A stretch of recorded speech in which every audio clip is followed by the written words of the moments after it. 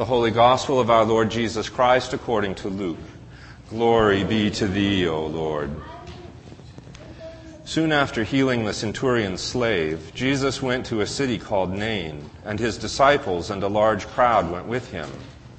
As he approached the gate of the town, a man who had died was being carried out. He was his mother's only son, and she was a widow, and with her was a large crowd from the town. When the Lord saw her, he had compassion for her and said to her, "Do not weep." Then he came forward and touched the bier, and the bearers stood still. And he said, "Young man, I say to you, rise." The dead man sat up and began to speak, and Jesus gave him to his mother. Fear seized all of them, and they glorified God, saying, "A great prophet has arisen among us, and God has looked favorably on his people." This word about him spread throughout Judea and all the surrounding country. The Gospel of the Lord. Praise be to thee, O Christ. You may be seated. This morning we're going to do something a little different. We're going to have a very short kids sermon before the grown-up sermon. So kids, all of you come forward. Up here, and Nathaniel will do that for you. I need your help. Kids, youngsters, or young at heart. I'm in my fourth childhood. I'd come up if I were being asked to. You may too. I'm going to perform some magic this morning and make a white rabbit come out of this cap. I have my magic wand. I have my cap. It's empty, you can tell. And so, hocus pocus, hat in hand. Make a white rabbit come out if you can. What if I said the words wrong? Did anything come out? No. Hocus pocus, hat in my hand. Make a white rabbit come out if you can. Oh. What's that? What is that? Is that a rabbit? Yeah. Yep. Did I perform magic? No, I didn't. No, I didn't. You're right. It takes a magician to do that. And even then, it's not really magic. Because they'd use a different kind of a hat and sort of sleight of hand. And they'd get your mind occupied on one thing, and they'd do something else that you couldn't see and make a white rabbit appear. Not really any kind of magic. It's just trickery, if you will. Even with the very best of magicians. When a magician works, they really don't do what they're saying they're doing, except by trickery. That gets me to our lesson for today. The point I want to make is this. God doesn't do tricks. When God works, it's the real thing. Now, if you were listening to our Old Testament lesson for today, it was about a widow, a woman whose husband had died and she had a son. She was the widow of Zarephath.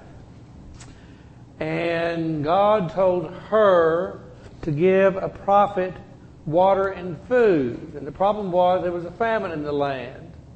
So there wasn't much water and very little food.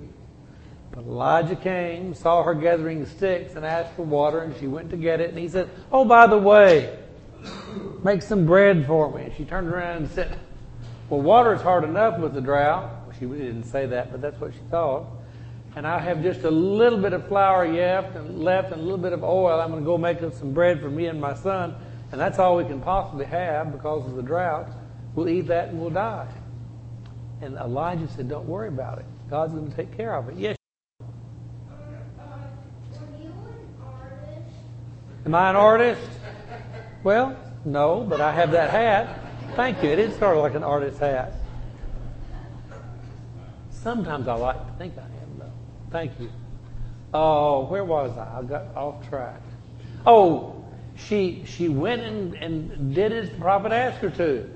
Bought him some water, made him some bread. And you know what happened? You know what happened? Her oil and flour lasted for the rest of that drought for 3 years. It didn't run out.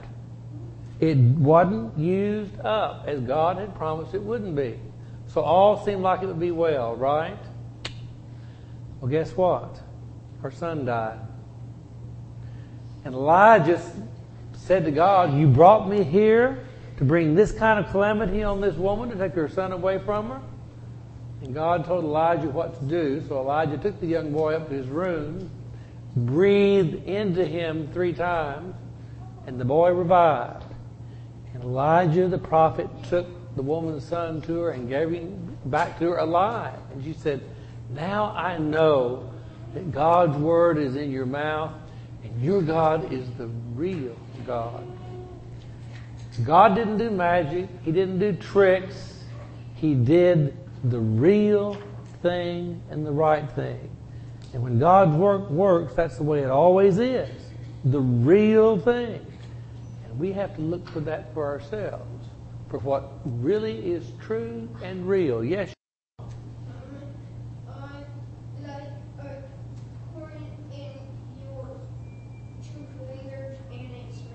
You're right. And you put it in your ear and you take it out. And it's a trick. But God doesn't do tricks. He does the real thing. Thank you all. Every week we're going to do this, so you all be here next week and come up so Dan or I can talk to you.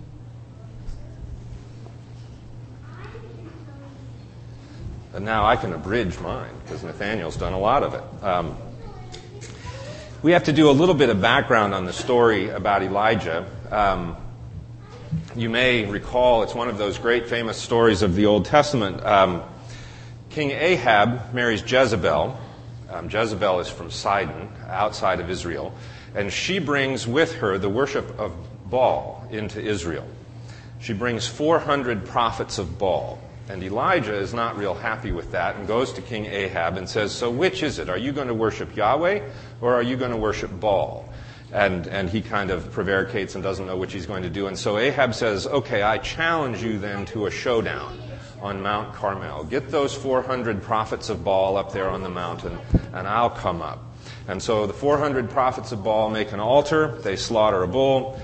They pray all day long. And they pray and they dance and nothing happens. They finally begin to cut themselves, thinking maybe that will get their God to pay attention to them. Nothing happens. Gets to be evening and Elijah says, okay, stand back. Let a pro at it. He builds his altar, slaughters his bull. He then says to the group gathered around, now pour some water on this. So they pour a barrel of water on. He says, now do it again. They pour another barrel of water on. He prays. Lightning comes down from heaven, consumes the bull. He says, okay, so there's the showdown. And then he slaughters all 400 prophets of Baal. You can imagine that Jezebel was not very happy with him. God says to him, run. And so he runs. He runs into the desert 40 days and meets God on the mountain. And God comes to him in the still small voice and gives him some instructions and then says, go to Zarephath, where I have appointed a widow to feed you. He comes to the gate of Zarephath. We're told that Zarephath belongs to Sidon. So this widow comes from the same place that Queen Jezebel comes from. So she is a devotee of Baal. Elijah comes and says, bring me a little water. Hospitality requires that she do that. So she says, okay, I'll go get you a little water. And then he says, and while you're at it, make me a little bread and bring it. And she says, as the Lord your God lives, not my God, your God, I have but a little bit of meal and a little bit of oil. I'm here gathering sticks to prepare it for my son and myself so that we may eat it and die.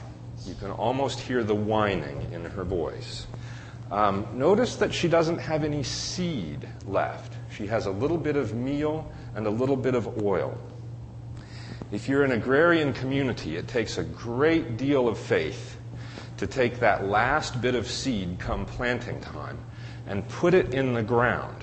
Seed that you could grind up and eat for grain, put it in the ground, trusting that it will come back. Her situation is so dire, she has no seed left. She's already figured out she's not going to live till next harvest time, so there's no point planting seed. I'm going to prepare it for my son and myself so that we may eat it and die. And he says, go and do as you have said, and I promise that the meal in the jug and the oil in the jar won't run out. Imagine, again, an agrarian culture. Say you're somewhere in Africa and you're used to planting.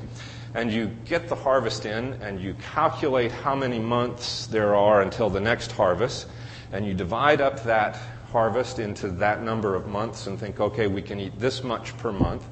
And now along comes a foreigner and says to you, you know, if you took some of that now and sold it and bought fertilizer, your next harvest would be half again as great as this one, and the next year would be really easy compared to this year. And you think, I've already calculated how much we can eat, and we're going to be hungry. And this guy's telling me to sell some of that and be a little bit more hungry on the hope of something in the future. That's already dicey enough. And then this prophet says, no, just take what you've got and use it. Bring it a little closer to home. Imagine that you're a suburban congregation, and you have some money in the bank, and you get your year's budget put together, and it's not quite as much as you'd like, and your vestry says, well, let's take some of that money out of the bank and use that. You're taking what is your security and using it. It gets a little scary. Perhaps this woman, the reason that she did what Elijah asked her, is she said, you know, what difference does it make if I die tomorrow or today? Might as well feed him while we're at it. You may well have heard that Crestwood denied our application, or actually St. Charles Tower's application for the cell tower here. Would have been nice. We had leased that land to St. Charles Tower for $1,000 a month. Boy, that had gone a long way towards helping us with our deficit. It's not going to happen. So what do we do in the meantime? We've just begun this past January the Advent Health Ministry. We've hired Deb 8 hours a week as parish nurse. We've connected up with St. Elizabeth's and St. Justin's. And this thing is taking off. We've got people coming to the lunch and learns. We've had 20 people at least at each session. Katie, I'm going to put her on the spot, is back here today handing out needs assessments. She's working with SGSM to help us, those three congregations, get together and discern what the needs are and how we can meet them. And so that's taking off. It's like the prophet coming and saying, take this little bit that you've got and use it, and I promise good things will happen. Of course, as Nathaniel said, that wasn't the end of the story. After she had fed him and the meal lasted, her son died. And she said, what have you done? Have you come to me to bring my sin to remembrance? Even in this calamity now, what are you going to do? Of course, a widow whose son dies, her only son, she's in bad trouble. That was her one security. And God and Elijah, even Elijah at this point, wonders, what is God up to? And so he goes out up into the room and prays. And God raises the son and gives him back to his mother. If we trust God, God has a future for us that we may or may not be able to see. But if we trust God, God has that future for us. Take that little bit of meal, take that little bit of oil, and do what you're asked to do with it. Feed that crazy, wild-eyed stranger that comes into the back door and says, feed me. And God says, the meal won't run out, the jar of oil won't run out until rain falls upon the earth. It's a scary thing to trust. It's a scary thing to look forward and say, what are we doing here? But I'm convinced that what we're doing here is good. I'm convinced that God is in it and will carry us through. The woman trusted. Jezebel over there in Israel, the queen of Israel, did not trust. This woman, an outsider, a devotee of Baal, outside the boundaries of Israel, trusted, and God was with her through all the years of that famine.